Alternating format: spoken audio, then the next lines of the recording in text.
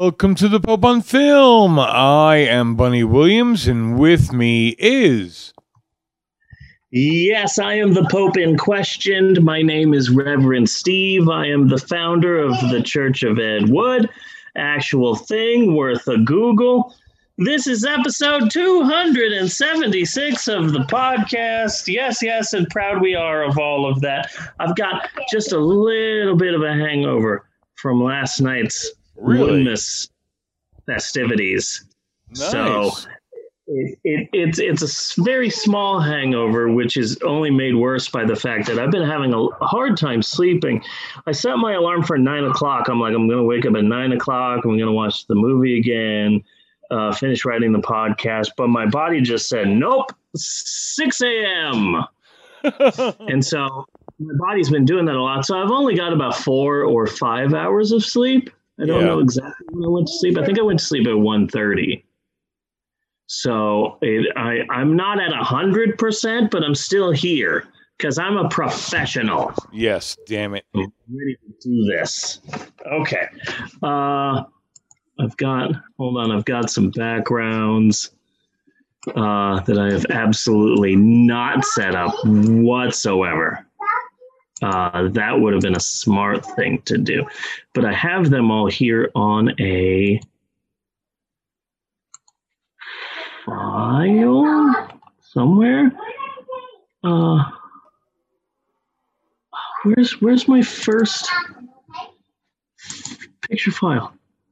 Okay, I don't have it. Dang it. Okay, that's fine. I don't want him anyway. That's fine. Okay. Bunny! Yes! Wait a second. We didn't do the whole welcome to the Pope on Film or anything. We did? Huh? We did. Did we? We absolutely did. Yeah. We did? We did. Yeah. Wow. You did. And I said it's 26 and then went on this rant about how I was. Okay. Yeah, no, we totally did. Okay. Yeah. Wow. Okay, we good? Well, my medication may need adjusting, but other than that, yeah. Gotcha. Buddy! Yes. I would like to start off this episode of the Pope on Film with a song, if I may. It's a short song. It's a popular song by the band Talking Heads that I have rewritten for our present state. Yes. And I would like to sing it now, if I may. May I, Bunny? Oh, yes, please. Okay, good. Whoa, Stephen Miller has COVID. Ha ha ha ha ha ha ha ha, fucker. I stole this bit from someone on Twitter. First off, Stephen Miller is 35 years old. Yeah, can you believe that? And apparently, evil ages you because that motherfucker always looks like he just stared into the Ark of the Covenant. Yes, he does. So, I am much older than him, and I think that because evil ages you, that I actually look all right. I'm really proud of that. Every time I see Stephen Miller, it's like a burst of positive energy because, like, oh, look at how you are. Look at how shitty you are and how shitty you look, and it's like, oh, hey, nice. I'm going to start a company that just sends you pictures of Stephen Miller to make you feel better about yourself. Oh, that is a nice business model. Yeah. And it's just like, I must agree. Hello, welcome to Monday. Here's a picture of Stephen Miller. Can you believe he's just 35? And you go, oh, okay, wow, now I'm ready to conquer the rest of the day. You know? Yes. I'm really happy because Stephen Miller is just so absolutely evil. Oh, God, yes. That him getting COVID is the one politician where we can all be happy about it. You know? Yeah.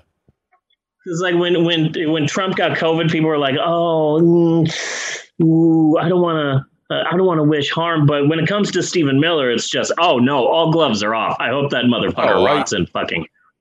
I want to wish harm. I want to wish harm on all of them. Yeah. Much harm. Yeah. I would like to inflict the harm, but that's not possible. Yeah, absolutely not. But yes, fuck him. Steve Miller getting COVID is very encouraging. That pretty much the whole White House and all of the Nazis have COVID is very encouraging, and I think that the odds are huge in our favor that an A-list Nazi is gonna die. At least one of them. I love that you called him Steve Miller. So I'm coming up with a concept cover band in my head right now, and it's called the Stephen Miller Band. Yes, and they do racist versions of Steve Miller songs. So it's just, whoa, listen to the music. Except if you're a Jew, no Jews can listen to the music. White's fine. So that's my it's a concept band. Yeah. So excited about that. Bunny! Yes. This one I do have a background for, but while I'm trying to put it up, I'm going to carry on with my story. Fun fact for you, Bunny. I live in Oklahoma, and the capital of Oklahoma is Oklahoma City, which is home to the Oklahoma County Jail, which is a piece of shit jail run by pieces of shit. Okay. It's a joke. It is a national joke. It is a national embarrassment on a regular basis.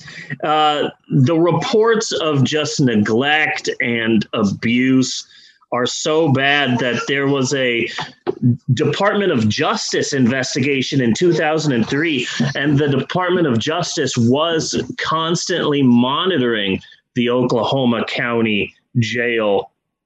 I bet they stopped when Trump came along, because that sounds like the sort of thing that Trump would stop doing. But a few weeks ago on the podcast, we talked about the Oklahoma County Jail because prisoners escaped by tying together and putting it out of the window, like Oklahoma's, where the Keystone Cops still do silent films and shit. You know, just sneaking out of the window. Which, so like if that worked, okay, then I know that baking a file into a cake would also work. Yes, absolutely. So yeah, the Oklahoma County Jail is a piece of shit, is the setup to the story. Here's a bit more setup. In September, during a board meeting, the Oklahoma County Board that runs the jail voted 4-3 to deny ICE access to the county jail.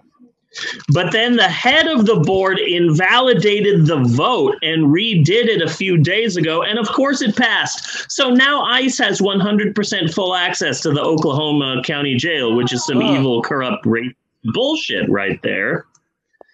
So that's the context. Now here's the actual story. 2 detention officers and their 50-year-old supervisor were all charged with misdemeanor counts of cruelty to a prisoner and conspiracy. Okay. Why, you might ask? Because, like Dr. Frankenstein's assistant Fritz taunting and torturing the monster with fire, they tortured at least 4 No, I must interrupt. Thank you for that. You did not call him Igor. You're goddamn right it is. Yeah, he's not Igor until Bela Lugosi shows up.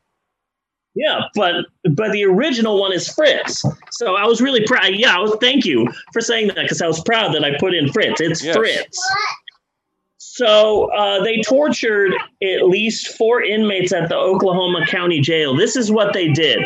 So last holiday season, the two officers would lock inmates in the visitation rooms, force them to stand for hours and hours on end with their hands cuffed behind them and tied to the wall, while for hours they were forced to listen at painfully loud volumes.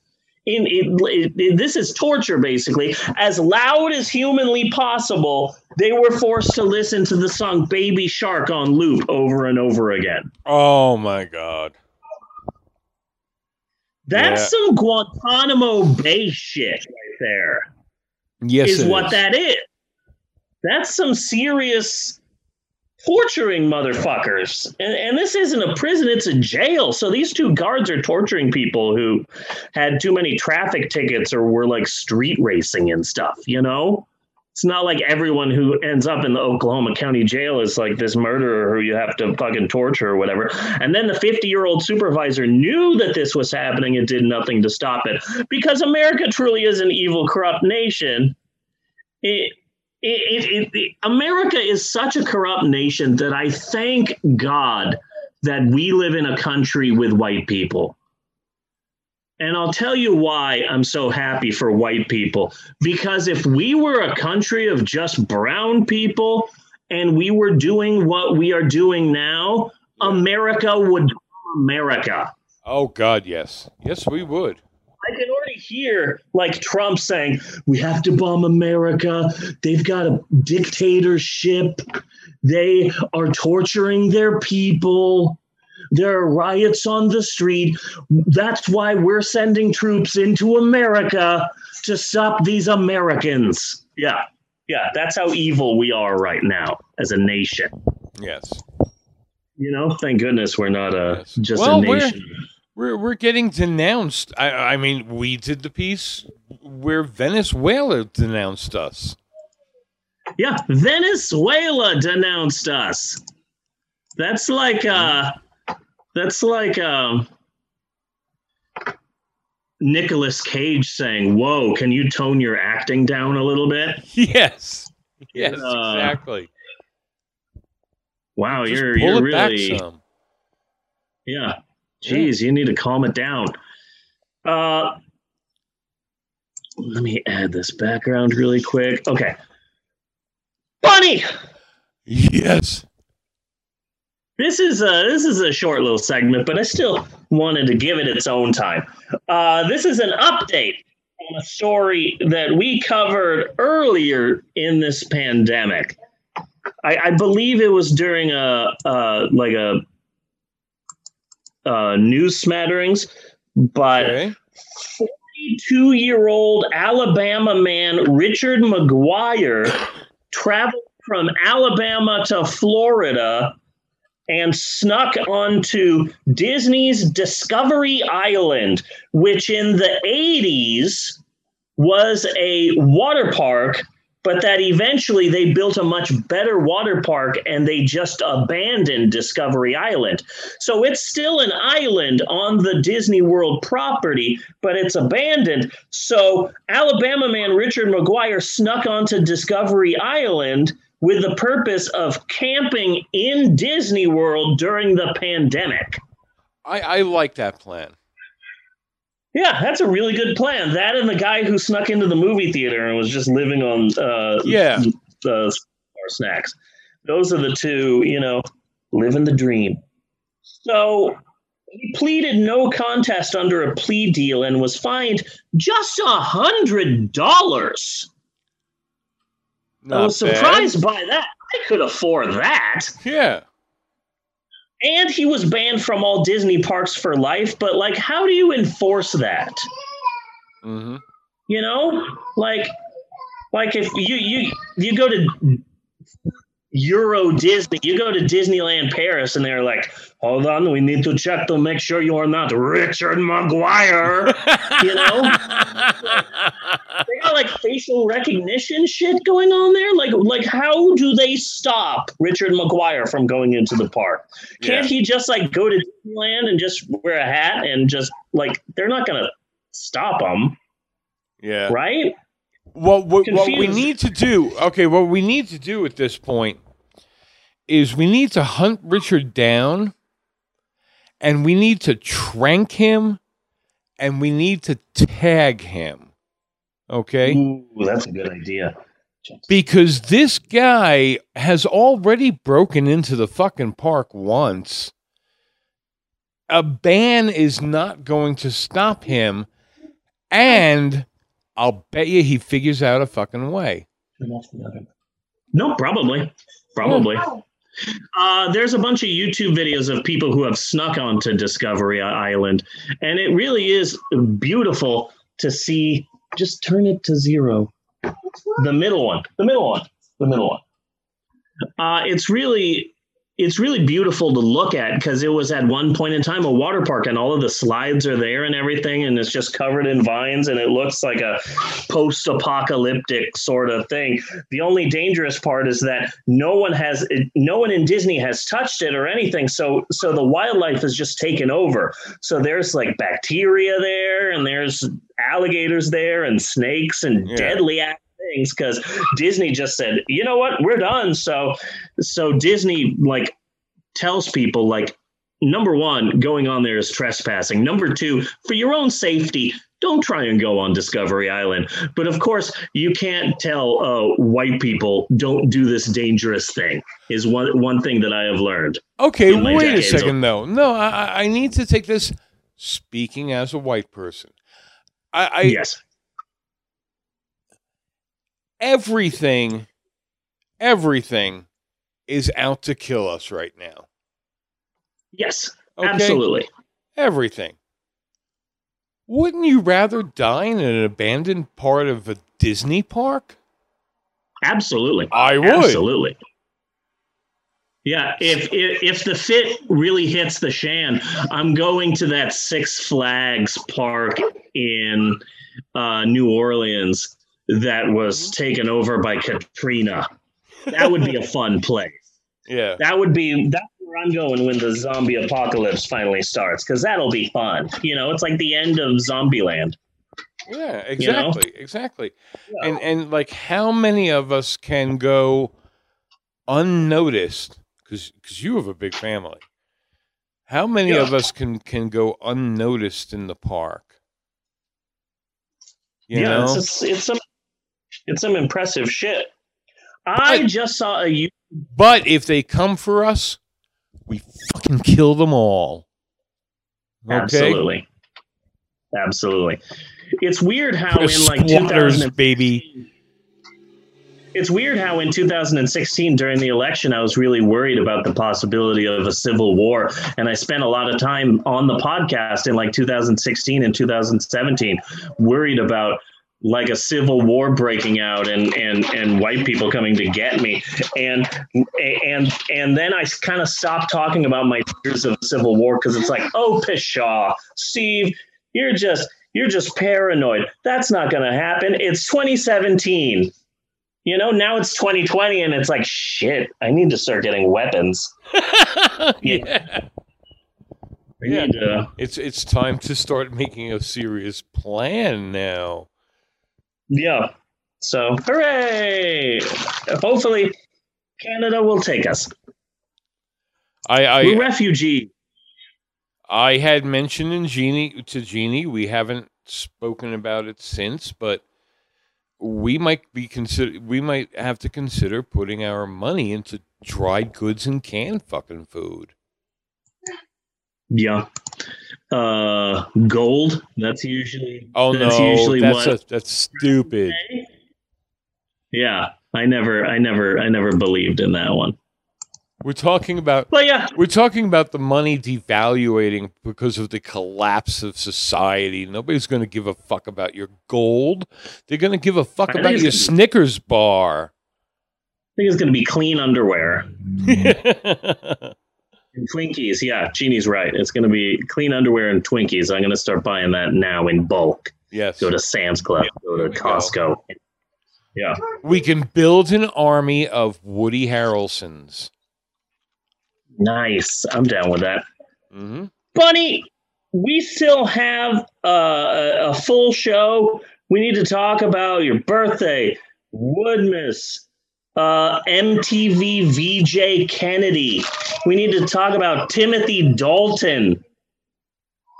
We need to talk about my idea for Betty White's next career move, which I'm very excited about. Very excited. We're gonna kickstart her career. Sure, she's 98, but if this week's movie has taught me anything, it's never count a woman out. Yes. You know, so I'm excited about that. But before we get to any of that, maybe we should take a break. Should we take a break? We should take a break. All right. We will be right back with more of the Pope on Film after this. Do do do do do do do do do and break. And break.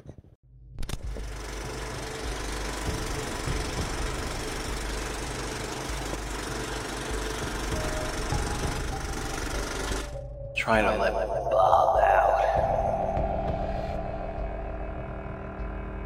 Looking for Bob. Trying to find Bob.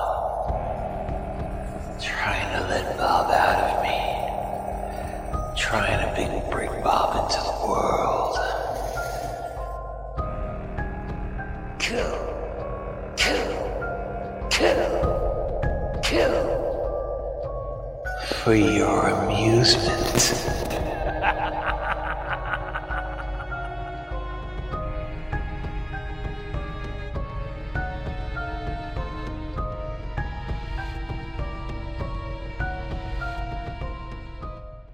Satanic. Panic.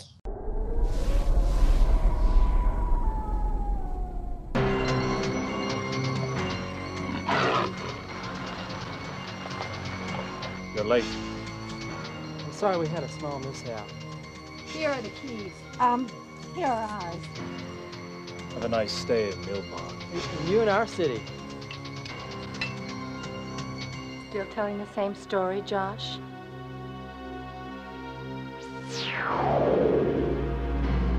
Powers of evil are very strong here. I must leave.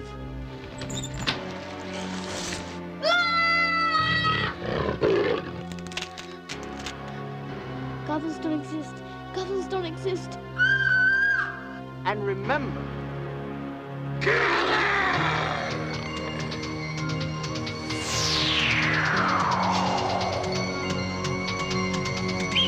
Look the car, Dad, I'm sick! they're eating her! So they're going to eat me! Ah! Mom!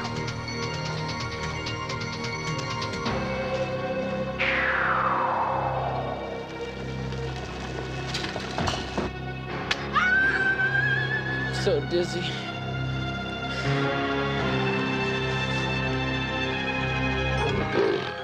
Kids with a sweet tooth like yours love ice cream. Delicious and purified.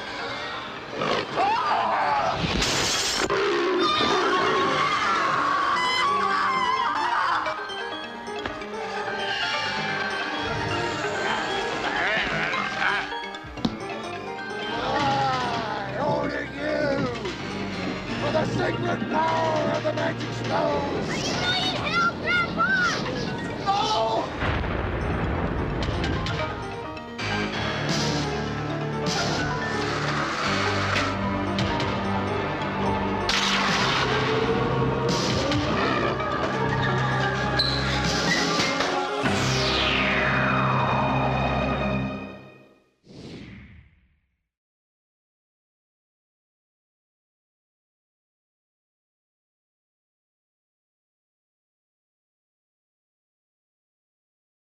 And we're back with more of the Pope on Film.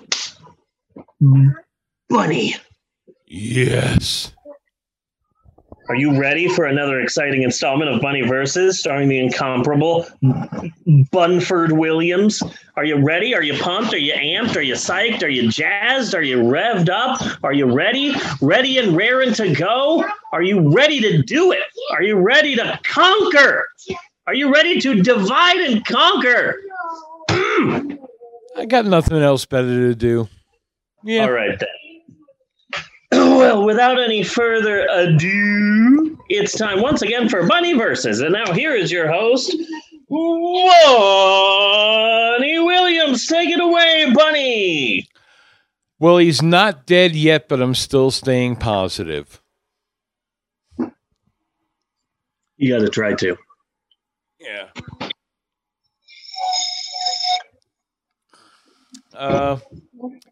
Happy birthday, Bunny. Thank you. Not sure how old I am because it involves math now. Yeah. Who has time for that? If you're old enough to not really know how old you are, who fucking cares anymore? Yeah. Who has time for math when the nation is crumbling? Yeah. I don't even really know exactly what kind of horrors happened this particular week. I'm just waiting for everybody to start dying. That's just it. Lindsey Graham was said to debate his opponent in the Senate, and the opponent said, "Hey, before we debate, maybe Lindsey Graham should take a COVID test." Yeah. And Lindsey Graham said, "I'm out," and he gave up. He canceled the debate. Yeah, that is pretty sus. And if you really think about it, there's one reason why he refused to get a COVID test, and that's because if he got a COVID test, that might derail his plans to confirm Amy, whatever the fuck, Barrett to the Supreme Court. Because he's supposed to be running that shit, so yeah, that's where we are right now. It's fucking ridiculous. But one of them has got to die. One of them, at least one. Giuliani's coughing quite a bit lately. Yes, he is. You know? He's almost got a Trump amount of makeup on last time I saw him. He almost had a Trump face. He had a lot of makeup on, so I'm assuming he's trying to cover up something. Yeah. I'm pretty convinced that Giuliani is Max Shrek. That's a possibility. Yeah, I'd be okay with that. Yeah, with that assessment. Because there were always the rumors that Max Shrek actually was a vampire. Yes, and you got to change your identity from time to time. The whole Highlander thing. Yeah, they made a movie about that. Requiem for a Vampire, I think is what it was called. Shadow of the Vampire. It's a really pretty good movie. Shadow of the Vampire. There you go. Yeah, Eddie Izzard was in it. Was he? Yeah. He was one of the people working on the film. Okay, cool. Yeah. Vaguely. I haven't watched it in a while, but yeah. Yeah, that's an all right movie. I like that movie. I haven't fully moved over to it yet, but I finally got the new computer up and running. It wanted to be a little bitch. That's why I keep looking over here from time to time, because that's where it is. Yeah. So nice. I'm working out the bugs. It'll be ready for the show next weekend. So that should improve a lot of the quality of the video. And I can start looking inside of the program that I kept planning on using. Okay. Cool. Cool. Let's play the game. Yes. We need a password. Quick. Give me a password. Okay. I don't know what the password is. Go ask your mom, but she's building a loft bed. He doesn't know. She's building a loft. I don't know what it is either. Yeah, so I'm I'm a member of an Ari Aster film fans group on Facebook, and we post about Midsommar and Hereditary and just all of the A24 films. Okay. And like 2 weeks ago, someone on the group informed me that the bear painting that Danny has in her room in Midsommar is for sale at all American IKEA stores. And I said to Natasha, like, hey, where's the nearest IKEA store? And she's like, it's about 3 hours away, maybe 3 hours and 20 minutes if we don't want to pay tolls. And she said, why? And I was like, well, you know, the picture from Midsommar is at IKEA. And she's like, we can't go all the way to IKEA just for one painting. And then I learned, I saw a meme from a Reddit thread of, I think it's called Shitty Movie Facts. Okay.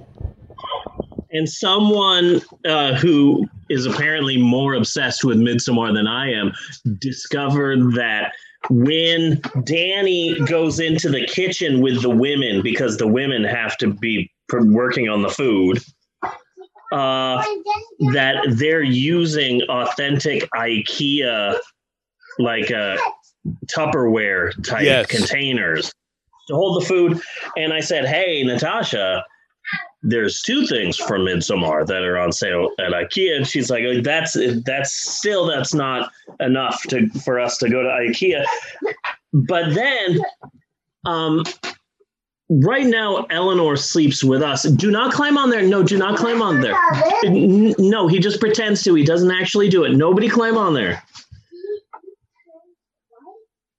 You just pretend to, but don't actually. Yeah, see, he's just pretending to. So, Eleanor sleeps in the bed with us, and the hope is to eventually finally get her out of the bed so she can sleep in Maxwell's room and they can have a room together. So Natasha has sold the kids on the idea of loft beds so that they can have room underneath the bed to put their toys and stuff, and it'll give there'll be more room in Maxwell's room so that Eleanor can get in there and all of that. And Natasha's been looking to order one, but the shipping and handling for big ass loft beds would just be absolutely insane. Yes. So Natasha said, you know what, it might actually be a little bit cheaper to just drive the 3 hours to the IKEA in Texas. It's in Frisco, Texas. To drive to Frisco, Texas, Really? 3 hour and 20 minutes away. Just pick up the beds and then come home and then set them up. That'll be quicker and probably cheaper than having to order them somewhere. So Natasha woke up yesterday on Woodmas at around 11:30, and she's just like, should we just do this now? So you know, Emerald and Amber and Bella were here to take care of the two little ones and feed them and stuff. And so we left at noon and we got home around 9. Nice. The loft beds. Natasha's been working on it today, and I got my things. My things. This thing is huge. Here, I'm gonna turn off the background. This thing is massive. There you go. That is fucking awesome, though. Yeah. Apparently, Danny knew nothing about Swedish culture, but she had a classic Swedish painting in her house, in her apartment in Midsommar. I also got the Tupperware that they had. So I'm really proud.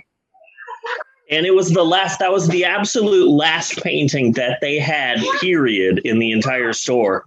And so it was truly a Woodmas miracle. But, oh my God, you know how many people are at an IKEA on a fucking Saturday? Really? Jesus Christ. That was it. There was a line just to get into the IKEA, and then there's all of these people, and sure, they're all wearing masks, but God, it was difficult to not have a panic attack at that IKEA. Yeah. It was like I imagine what it will be like when they finally reopen Disneyland.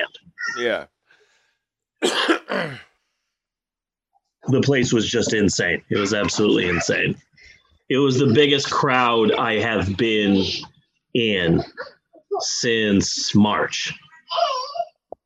Yeah, because I went to a comic book. My town had a comic book convention in the beginning of March, and that was a big crowd before everything started shutting down. Yeah. And that was the last big crowd that I was in.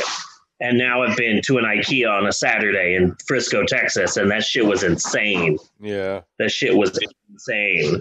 But I don't know, man. Afterwards- I think I gotta hand it to IKEA, you know, for a big chain store like that, to see a movie like Midsommar and be like, "Yep, that's us.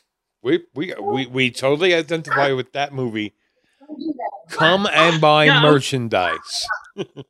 I was so upset that I went to IKEA wearing my I Survived the 2019 Swedish Midsommar Festival shirt, and no one noticed. I was so pissed off that no one noticed that, like, I'm wearing a Swedish shirt to IKEA. I should at least get one, like, hey, but nothing. I was so pissed off.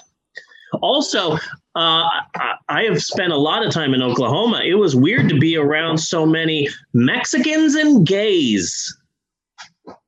Okay. And I was like, look, there's a family of people speaking Spanish, and no one's attacking them. Wow. Hey, look, gay people just holding hands and kissing and not getting lynched. Wow, Texas is amazing. Like, wow, these are the most gay people I've seen in like a year. Hooray! Do you How realize? nice. Do you realize how frightening that is? That you need to look at Texas as progressive. Yeah. No, it's weird. It's really weird. One day I'm gonna move to that liberal Texas. Right. How are you doing, Bunny? I'm okay. Sinus infection just does not want to go away. Oh, yeah, same with Natasha. She has a huge sinus infection. I've had it for weeks or months. I don't know. But Yeah. Bunny. yeah. Got the computer going. That was a really pretty big deal. So I can get back to having fun with it.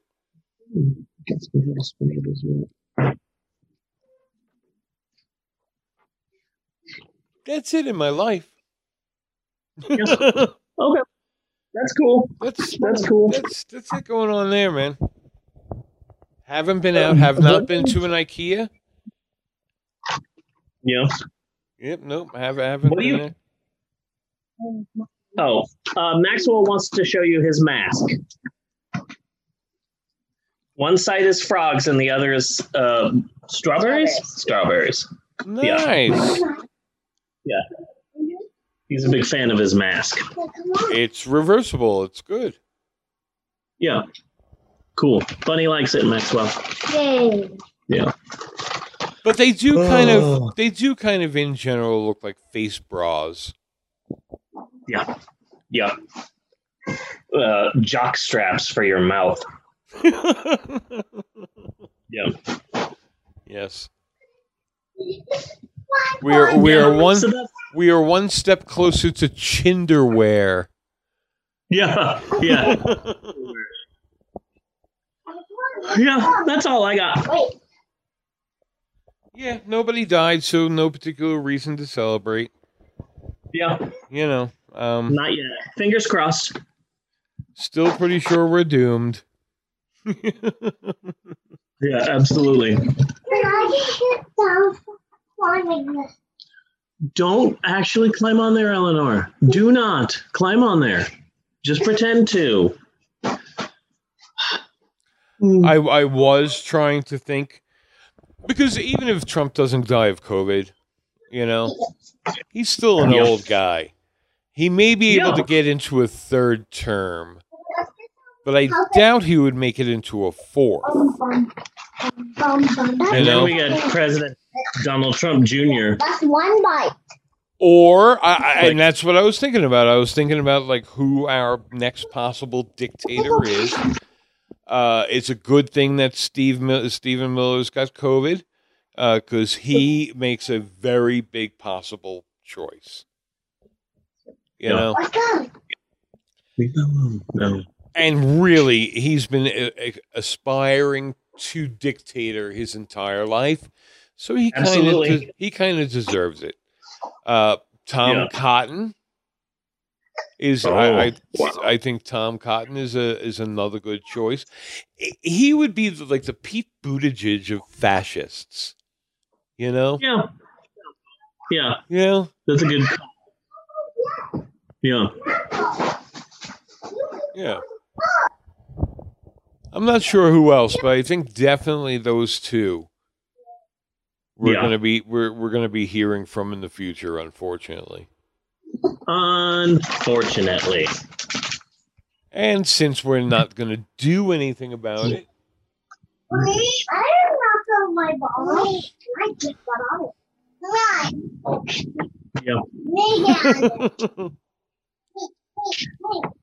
Eleanor, don't sit on that. Eleanor, don't sit on that. Please get off of that. Pumpkins are not chairs. Yay. Yeah.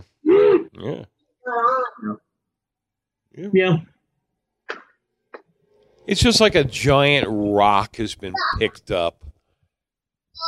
And we're just amazed at how many bugs there are under it. And horrible, slimy things. And they're all in politics.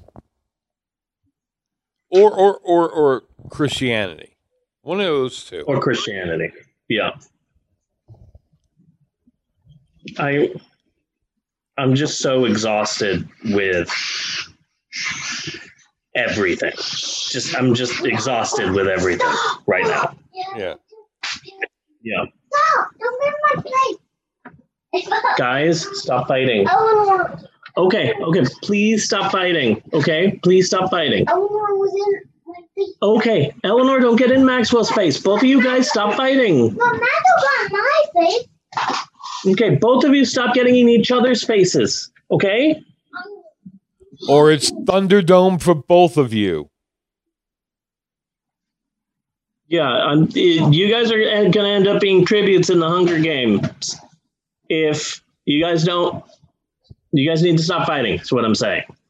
Okay? Going to end up pretending to be a rock like PETA. PETA? A rock. Yeah. PETA. Okay. A rock. It's a Hunger Games reference. Just stop. No, you're not having any more. No more snacks. You guys are eating all of my snacks. Yeah, so that's all I got. That's really all I've got. Yeah. I mean, I could dredge up horrors, I am sure, but fuck it. We have a movie to goddamn talk about. Yeah, and I got a short shaft. So. Okay. So that is it for this week. Once again, Bunny Williams, Bunny versus Team COVID. And cut on that. Kids, stop fighting. Okay? Stop fighting. Stop fighting. Stop fighting over the ball or I'm throwing it outside. Okay? Okay.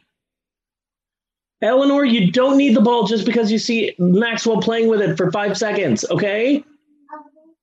Okay. Guys, please stop fighting. I'm in the middle of the podcast, okay? Please. Okay? Okay? I want to hear from both of you. Okay, good.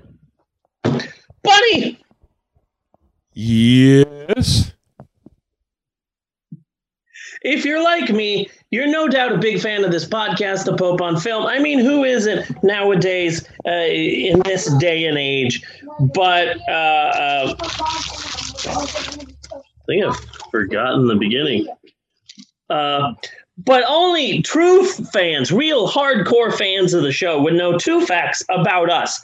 Two undeniably totally real and not made up on the spot facts about the both of us, America's hottest will they or won't they podcasting couple, Bunny and Steve. First and foremost, the first fact, which is about you, Bunny, is that when you're not doing the podcast, you are working on expanding and taking care of your Guinness World Record winning collection of memorabilia from James Cameron's Avatar.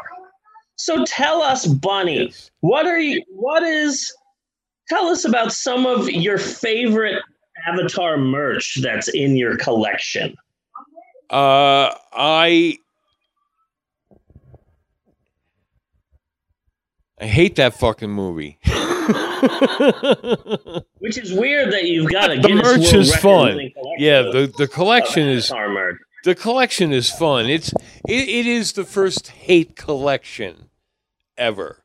You know, just like you know, to absolutely be against everything that Avatar stands for, and still just have this compulsion to own everything of it. Kind of like what those people used to claim who collect Nazi memorabilia. Yeah. Yeah, no, you're just too into it. I'm sorry. I don't trust you. Same thing, but I do have one thing that's an absolute prize in the collection. Not very many people have one. And I really can't get into how I obtained it, but I have one of Sigourney Weaver's pubic hairs. Nice. That is, cherish that. From Just the cherish. set. From the set. Yeah. Okay, because it's got to be because if it was from Aliens, that would fuck up the collection. Yeah, that wouldn't Fuck count. alien Yeah. pubes. Yeah, No it would have alien to be. pubes here. Mm-hmm. Yeah. Nice. Very good. That's a good get for you and your collection. That was a good get. Yeah. And the second thing that you would know about me is that I'm a lover of history. I love it, but I'm also a storyteller. So what I like to do is I like to find a story from the history books that maybe not too many people know and reword it via my own unique storytelling voice. And that's what this is, another educationally uneducational installment of Steve's Historic Approximations. Dun, dun, dun, dun, dun. Or SHAP, as I like to call it, repeatedly, annoyingly, whether anyone wants me to or not. Personally, I like the name SHAP. It's short and entertaining and kind of gay. It's the Tom Cruise of podcast segments. Alleged. Anywho, today on the old Shappity Shap, we will be doing the true story of the Mission Impossible bombs. And I'm not talking about Mission Impossible movies that bombed. Oh no, my friends. I'm talking about the real-life Mission Impossible bomb scare of 2006, an actual thing that actually happened. But first, mojitos. Oh, wait, no. First, a little bit of backstory. Bruce Geller. Okay. Bruce Geller was the name. He was a screenwriter. He wrote episodes of The Rifleman and Have Gun Will Travel. And then he got his big break. He was a producer on Rawhide.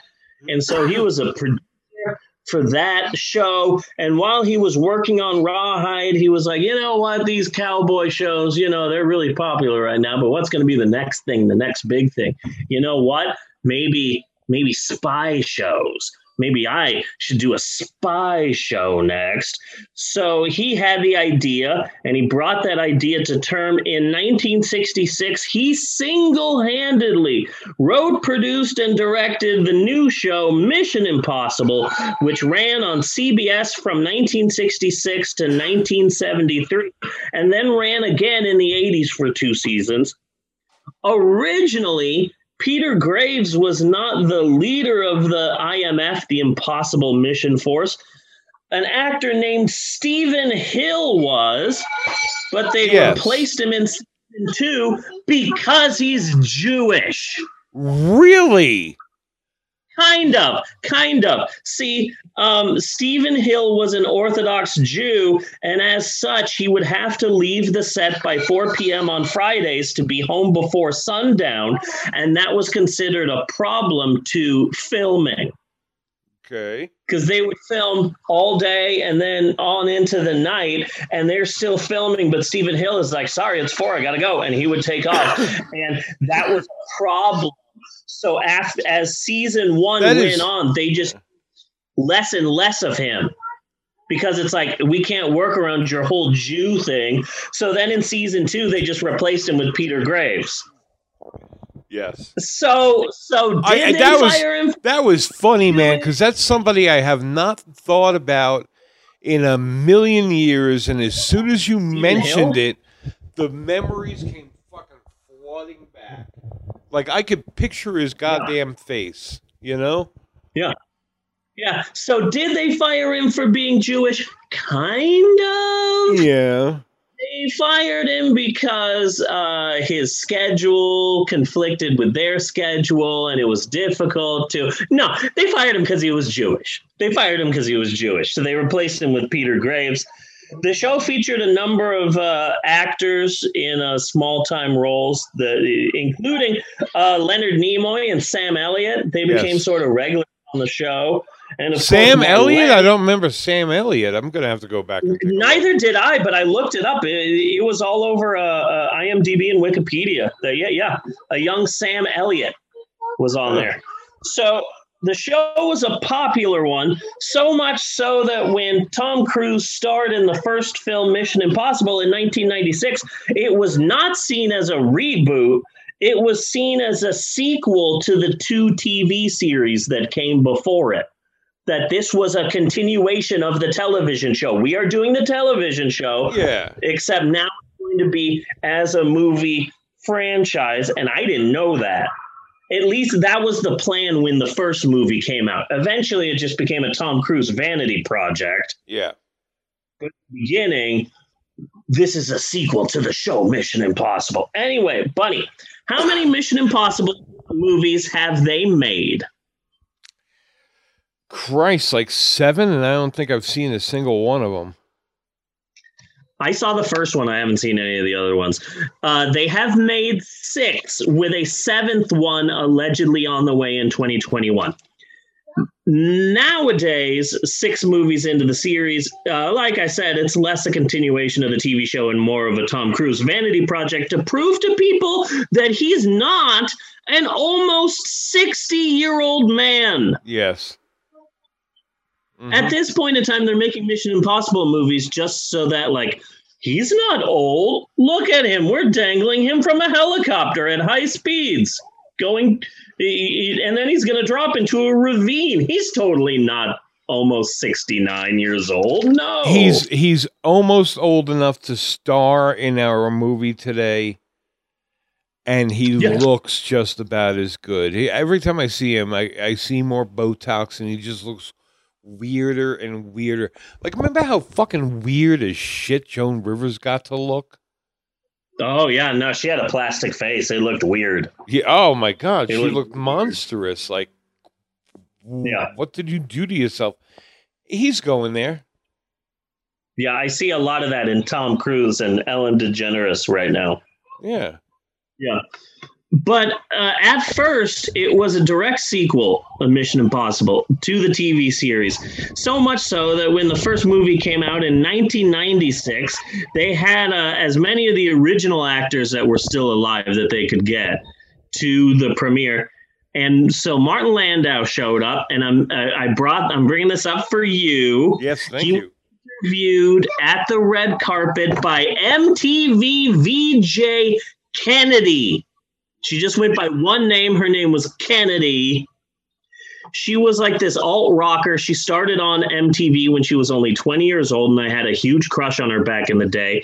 Unfortunately, she took a real strange turn. She left MTV as a VJ. She started doing she was a radio DJ for a while. She was voted the worst VJ a few years ago. I recently saw her show up on a news program as a fucking right-wing pundit. Yes. Yeah. It's so weird that she was the host of like alternative music on MTV, and now she's regularly on Fox licking Trump's ass. I don't know how that happened. Yeah.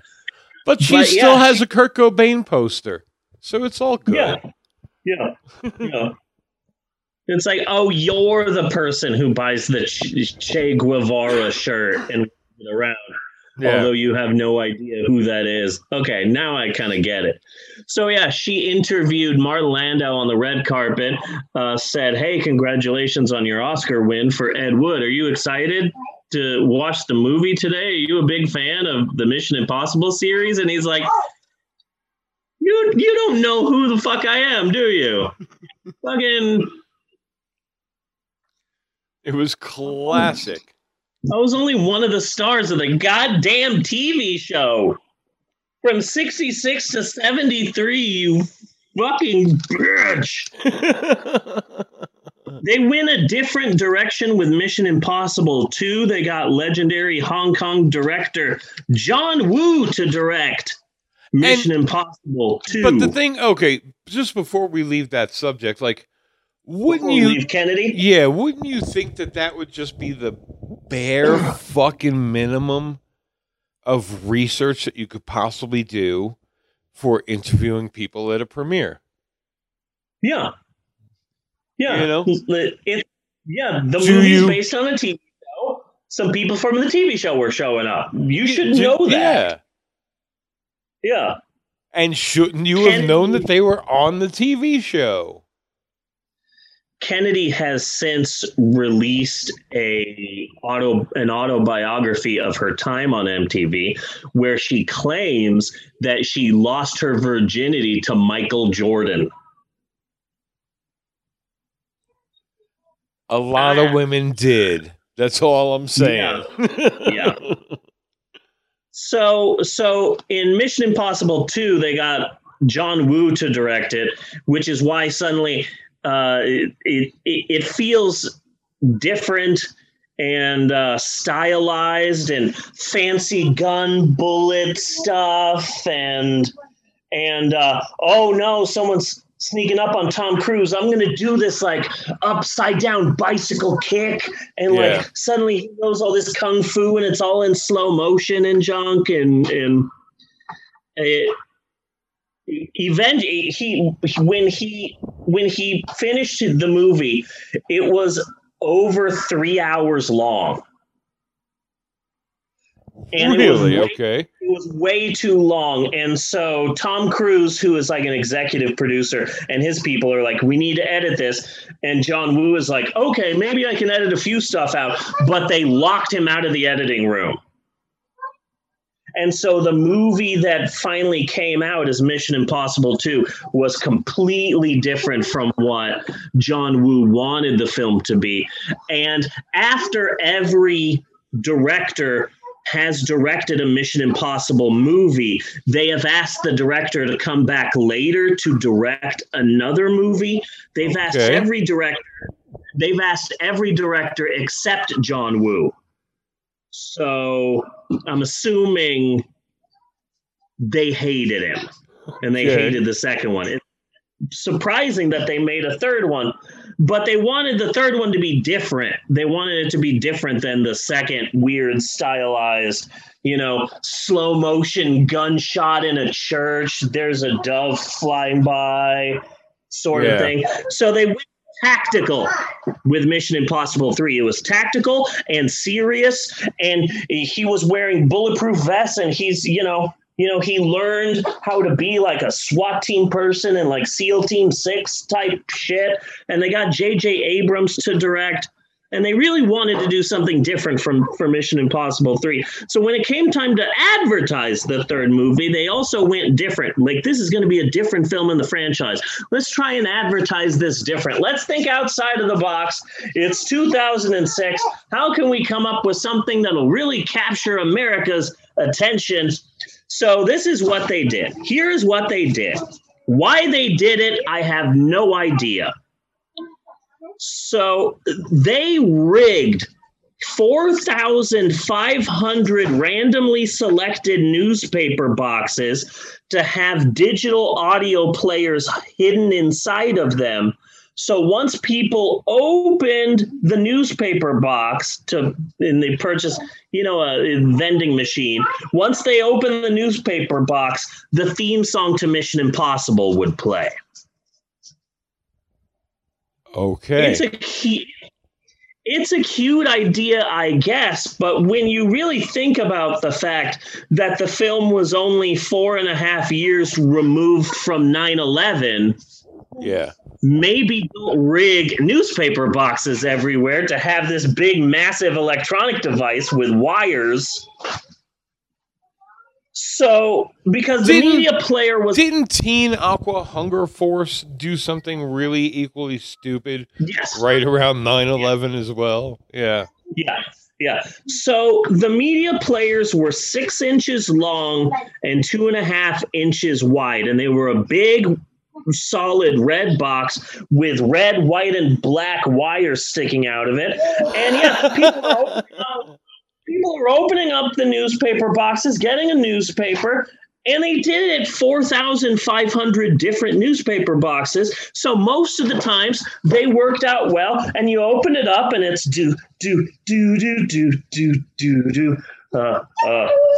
welcome, agent. Your mission is, if you choose to accept it. And like, okay, that's cute, but not all of them worked. And so sometimes you'd open up a newspaper box and you just get sparks. Yeah. And a lot of times, okay, then throw it away. A lot of times, more often than not, the audio player media device thing that was attached to the inside top of the newspaper box would fall. So you're opening up the mailbox and suddenly this big, massive electronic thing falls out. And it's like 4.5 years away from 9/11, and people are like, holy shit, bomb! There's a bomb! Of course. Yeah. A lot of people, a number of people... sparking. Yeah. A number of people thought that they were bombs and called 911. And so in LA, because of Tom Cruise, a number of newspaper boxes had to be detonated by the bomb squad. And they're clearing out the area, and they're stopping traffic, and they're getting like hazmat suits and robots, and they're detonating newspaper boxes. During one incident in West Los Angeles, over 300 people, including very sick patients, were evacuated from the VA Care Center hospital. Veterans from wars are being evacuated because of a bomb scare, which turns out to be just an advertisement for a Tom Cruise movie. Yes. So maybe this ad campaign wasn't well thought out? No. Is what I'm thinking. No, random bombs around the city. It's just never cute. You know? What is Tom Cruise's game here? What is Tom Cruise up to? We must stop him now. Yeah. It's like Die Hard with a vengeance. And really, what made anybody think that was a good fucking idea? That's idea. That's the thing. You know? Absolutely no idea.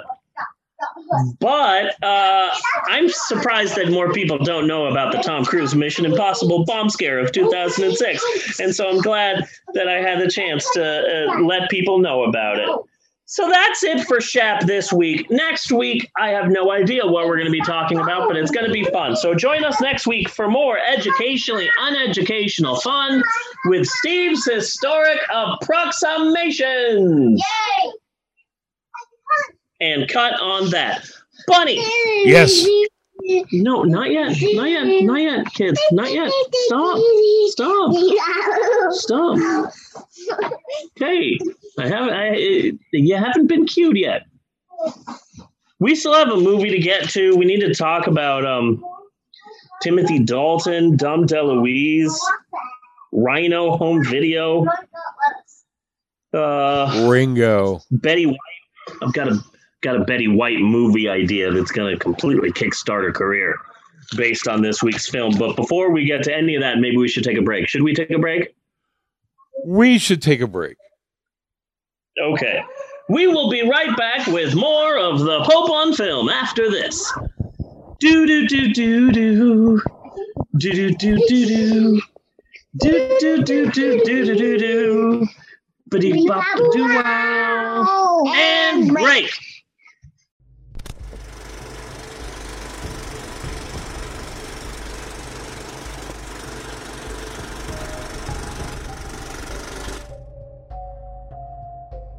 You remember these guys? God, it's been forever. Haven't seen them for years. This guy. Oh, we like to pretend that he's trying to crawl into some barbed wire or something like that. But even as kids, we always knew his story. See, he's never alone.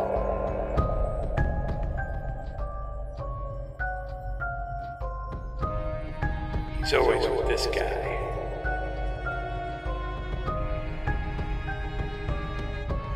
Don't ask, don't tell.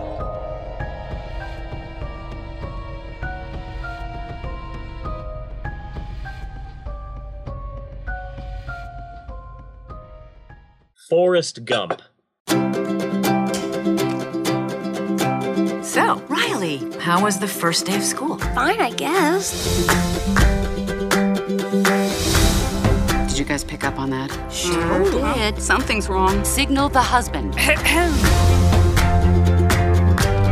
Uh-oh, she's looking at us. What did she say? Oh, sorry, sir. No one was listening. Is it garbage night? We left the toilet seat up. What is it, woman? What? I'm joy. This is sadness. That's anger. What? This is disgust. And that's fear. We're Riley's emotions. These are Riley's memories. They're mostly happy, you'll notice, not to brag. I wanted to maybe hold one. What happened? Sadness? She did something to the memory. Is everything okay? I don't know. Take it back, Joy. I'm trying. Joy, no, Let wait. go. The core memories.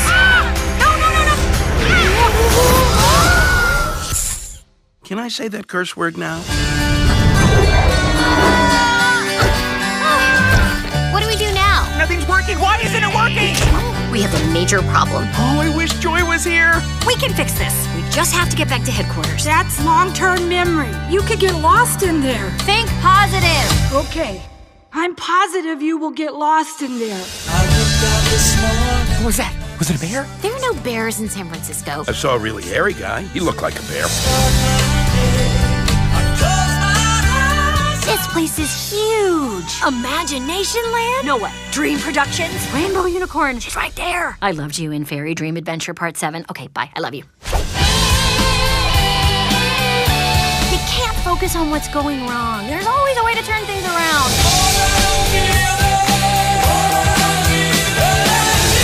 It's Broccoli. Congratulations, San Francisco. You've ruined pizza.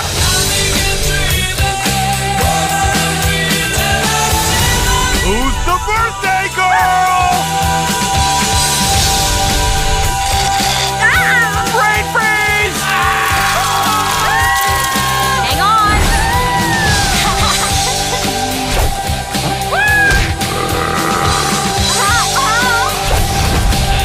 Riley, here we come.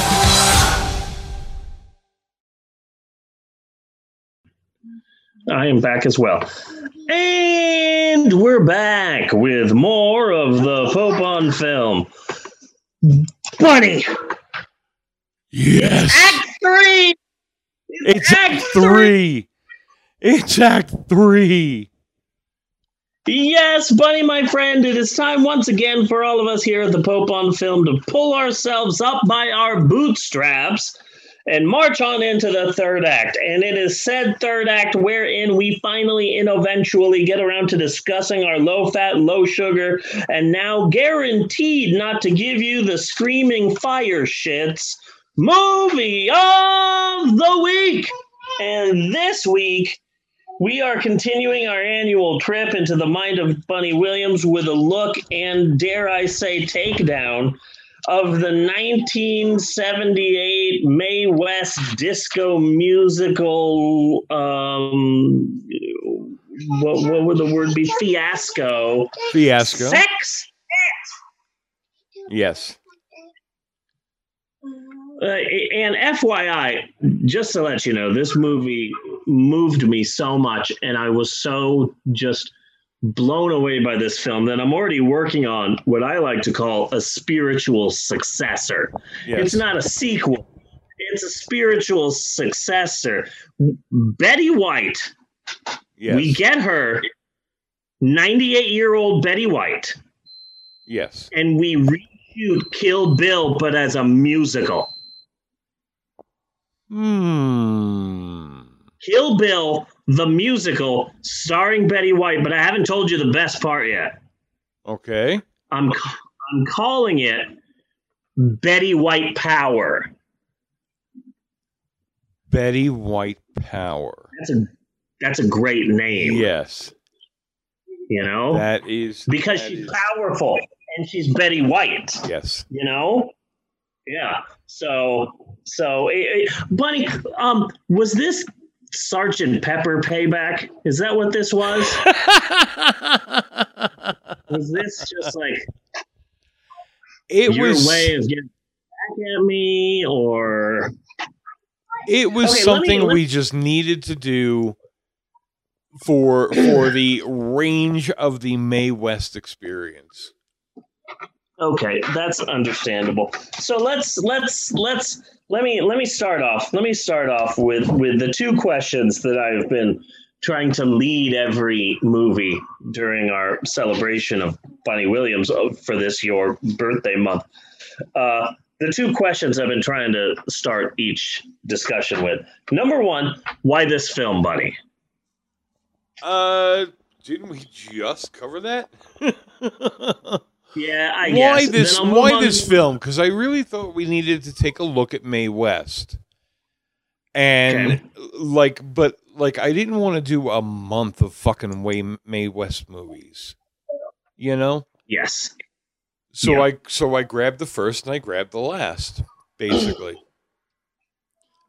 That's a good.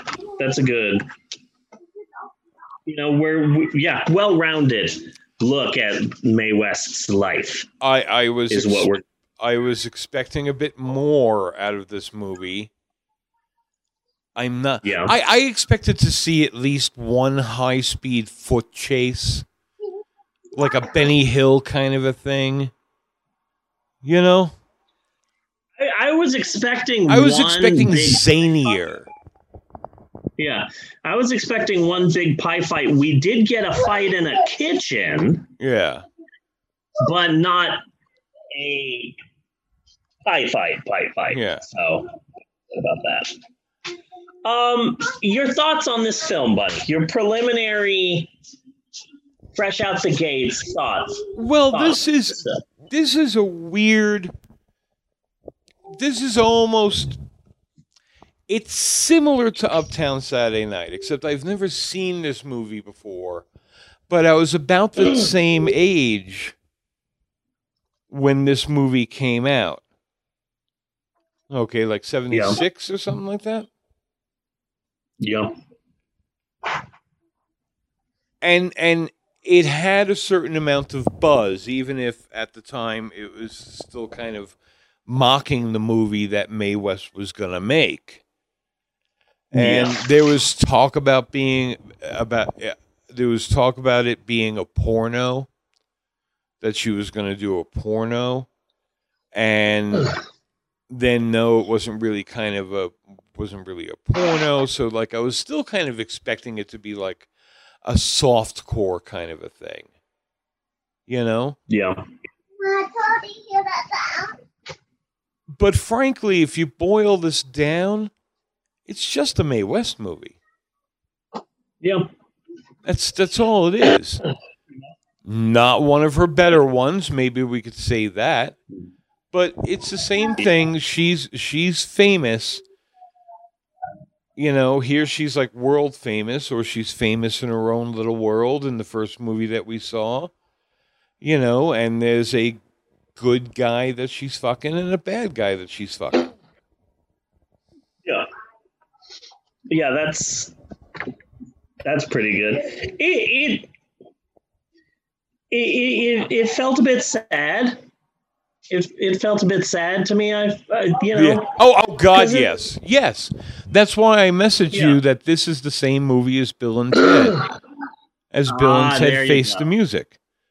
It's they're both sad in that same way, that they're trying to do what they've always done very successfully. But your time is gone, man. Yeah. In the 1930s, she was a revolutionary pioneer in the cutting edge of women's liberation and stuff. And she's 84 years old in this film, and it's just kind of sad. Yeah. There's versions of this story that are everywhere, and different actors say different versions of this story. But the legend of this film boils down to, allegedly she had hideous cataracts in her eyes and couldn't read, so she had an earpiece hidden in her wig, and the director would feed her lines.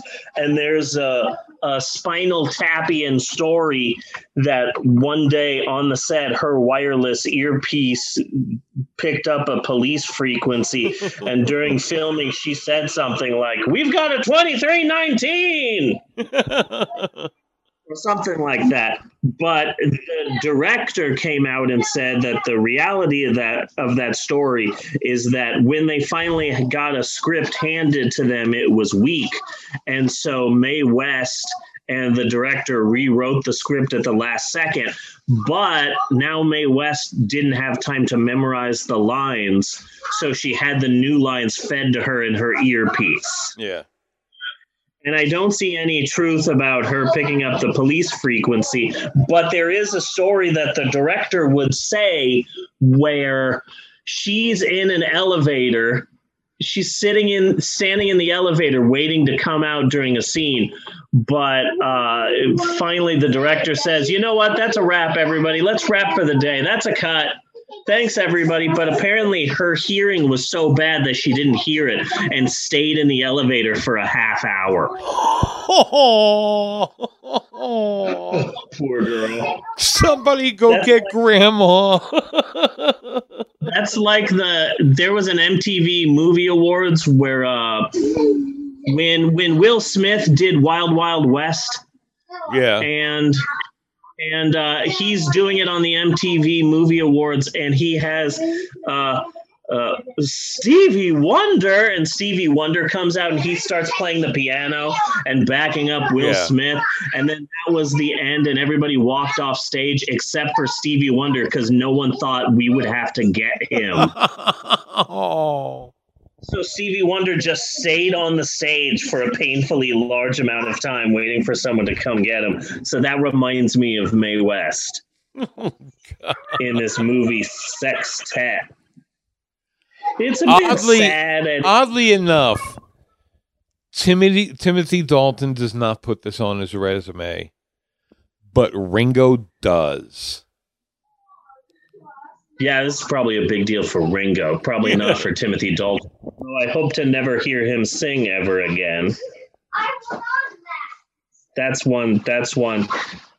Hopefully, I'll never have to hear Timothy Dalton sing another word ever. I imagine this would. And I feel greatly, greatly disappointed that Mae West's memoirs fit on one cassette tape. One tape. Just one single tape. Yeah, that's weird. But in the 1930s, she's creating this character, but now at 84, she's just playing like a caricature of the character she created. And it's just kind of sad. It's just kind of sad. It's a big mess. It's a fiasco, is what you would call it. It's got a 3 out of 10 on IMDb and a very low 18% on Rotten Tomatoes. And this film regularly appears on people's worst movie of all time list. I mean, it was bland. Like, it wasn't funny. It was trying to be. Yep. And it was just bland.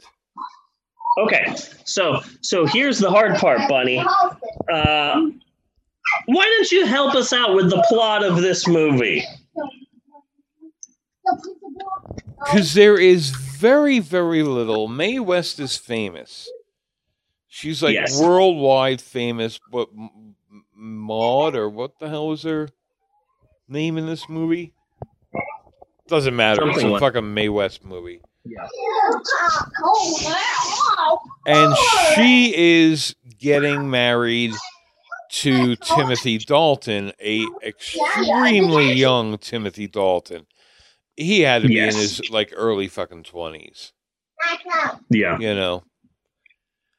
And he is British royalty of some sort. And they're getting married. At the same hotel, you're having a United Nations meeting? Well, I don't know what exactly. I shouldn't have watched. I recently. Yes. Don't eat anymore, okay? Don't eat anymore. That is mine. Okay? Okay, and guys, please be quiet. I'm trying to do this. Trying to hear Bunny. Sorry, continue. I had just recently, one of my hard drives crashed. But I had just recently got and lost Under the Rainbow, which I watched just the night before this. So it's a little difficult to kind of sort them out, but really kind of similar. Tony Curtis was a Russian, which was totally convincing. And he was going to do something bad, but I don't know what. And it was kind of like a little UN meeting up in one of the hotel rooms. Yeah. And somehow that made Mae West's memoirs on one cassette tape very important. Okay.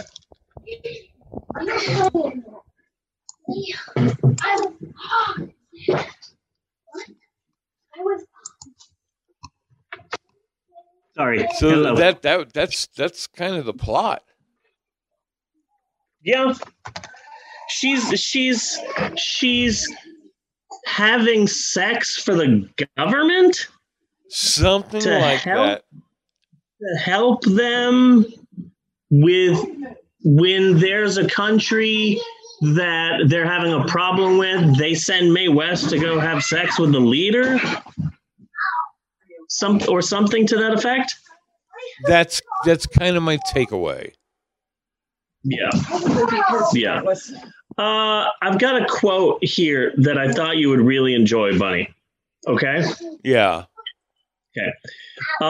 It's from film critic Dennis Dermody, and it's really great. He says in his review, I managed a theater on Cape Cod that premiered the movie when it opened, and one man came over to me afterwards. Kids, can you please be quiet?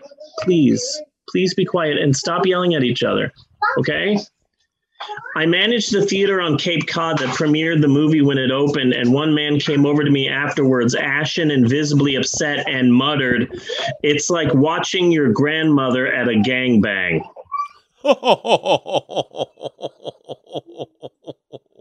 So, yeah, kind of. That's pretty good. So apparently back in the day, Mae West would write, produce, direct, and star in her own plays and scandalous plays, and that's how she made a name for herself with these plays. And so this movie is based on the last one she did on Broadway in 1961. I don't know why it took, well, like almost 2 decades to turn it into a movie. Yeah. I bet the movie would have been a lot better quality if they filmed it around 1961. Yeah. Because she probably would have been she would have been a lot younger and probably would have been able to dance. So I will say, because I try to be positive about every bomb that we see, I would rather watch Dom DeLuise sing Honey Pie than watch any of the celebrities in the movie Sgt. Pepper's Lonely Hearts Club Band. Okay. So that's a positive. Fair enough. Yes. Yeah. And Timothy Dalton. There's just not much to say here. George Hamilton's the only one who looks like he was having any fucking fun. Timothy Dalton did his best. I kind of enjoyed. It needs more Ringo. It did. It needed more Ringo. It needed much more Ringo. I kind of enjoyed it when Timothy Dalton would be doing an interview and he wasn't aware that he was coming off as gay. Like I thought that was kind of cute. But the film cost upwards of $8 million to make, and it made $50,000 at the box office. This movie made roughly a Delgo of money at the box office. So hooray for that. But it was nice seeing Dom DeLuise. I haven't seen Dom DeLuise for a while. You know? Yeah. He's to be doing his best, and Dom DeLuise seemed to be having a bit of fun. Have you ever seen his brother? You know who his brother is? No. His brother is Sub DeLuise. Sub DeLuise. He's the brother of Dom DeLuise. You know, two sides of the same coin. I found a weird story about this movie, I think on IMDb. I'm not sure where. But apparently Rhino Home Video released this on DVD. And they somehow fucked up, and the DVD quality was worse than the VHS quality. Wow, okay. And people were like really pissed off at Rhino Home Video presents Sextette, because apparently it's like full of shit. But I don't know. Like, it was kind of. I'll tell you another thing too. Natasha was watching a bit of the end with me, and both of our mouths dropped on that last line in the movie. Which last? I kind of remember it being pretty classic, but what was it? You've saved everyone. You're like Paul Revere. Oh yes, the British are coming. Yeah. Like our jaws were on the floor with that Paul Revere line. Okay, so Bonnie, I'm going to give you this one. You're going to take this one. This one is all you, okay? Okay. All you. Because it's time once again for our reoccurring segment, Can We Thor to It? Where we try to do a bad sequel to the movie we're discussing, a la Thor 2: The Dark World. Bunny, you have been chosen to do Sextette 2: The Dark World. What are you doing? What's your vision? Well, I'm doing a bad sequel. This is a really bad starting point to spin off from. Okay.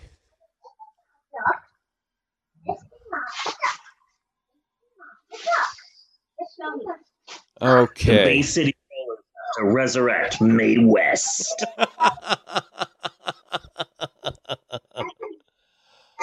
Oh yeah. Okay. Well. Now wait. Yes.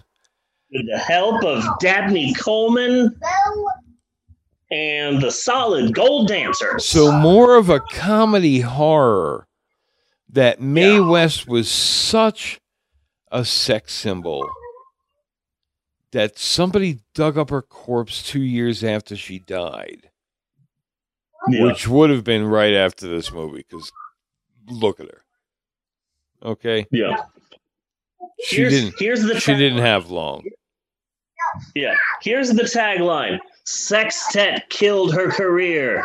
Now we resurrect it. Yes. That's the tagline right there. Boom. So we have a strange guy who has dug up her corpse and has taken it home to have sex with. And he has a tape recorder with all of Mae West's like best lines. So he'll just like hit the tape recorder and he'll just be like, come up and see me sometime. And then he'll click it off and like that'll get him started, you know? Yeah. And oddly in this sequel, he then lives happily ever after. You know, he's found his soulmate.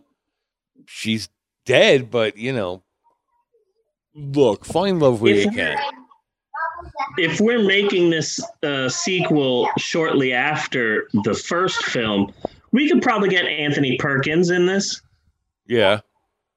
Like 1979, 1980, Anthony Perkins. He's not doing much. We can get him. We can get him. Canon Pictures. This will be a Canon Pictures. He was doing made-for-TV movies. Like, how awful about Alan? Yeah. No, we got this. This. That'll be a good sequel. I'll definitely watch that. I'd buy that for $1. Yeah. So that's all I got for this week's movie, which was honestly more than I thought I would have. Yes.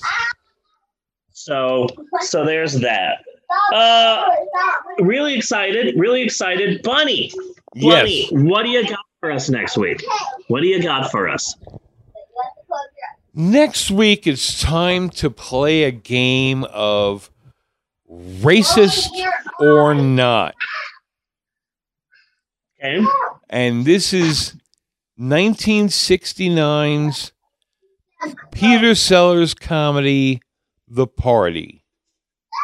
Oh, Jesus fucking Christ. Are you serious? Okay. My dad fucking loved this movie. Yeah. And he had it on beta, and it was like one of a handful of movies that you could get my dad to sit down and watch. He loved that movie. So you are familiar with this movie? What? Does he not say a word in the film? Is that? Am I right in thinking that, or is that a different movie? He's Indian. He does talk? Yeah. Okay. He's Indian. Okay. And that's where it's like, this is really kind of, you know, you're doing Indian face is what you're doing. Yeah, he's doing brown face. And let's make an Indian guy look stupid in a movie. You know? Yeah. But it's also funny as hell. And was it meant to be racist? Knowing a bit more of Peter Sellers' background, where he was like kind of racist to begin with, thinking the answer may be probably. Yeah. The racist parts of Breakfast at Tiffany's, the movie. Yes. Is basically... Okay, so that'll be exciting. I'll have a lot to say next week because this is one of my dad's favorite movies. I did not realize it was a trigger movie. Yeah, you said The Party, and I'm like, son of a bitch. Fuck! So, yeah, I haven't thought of that movie in a very long time. So that'll be exciting. So that's next week. Okay, next week, 1969 Peter Sellers, The Party. That should be exciting. But now that I'm looking back about this week, Stephen Miller, Baby Shark, Mission Impossible, Betty White Power. I gotta say, I think this has been a pretty good episode of the podcast. This has been a damn good episode of the podcast. Okay, I felt the same way, but I didn't want to, step on your toes. You're the person who makes that distinction, not me. But yes, I agree. I concur with your assessment, good sir. So until next week, I am Bunny Williams. And I am Reverend Steve, and on behalf of Maxwell and Eleanor and everybody else in the house, I just want to say thanks for listening, and we will see you next week, you godless heathens. And you do truffles and poopy tits. And look on that top. And you papers. And ice cream. Do do do do do do do do do do do do. Cut and print.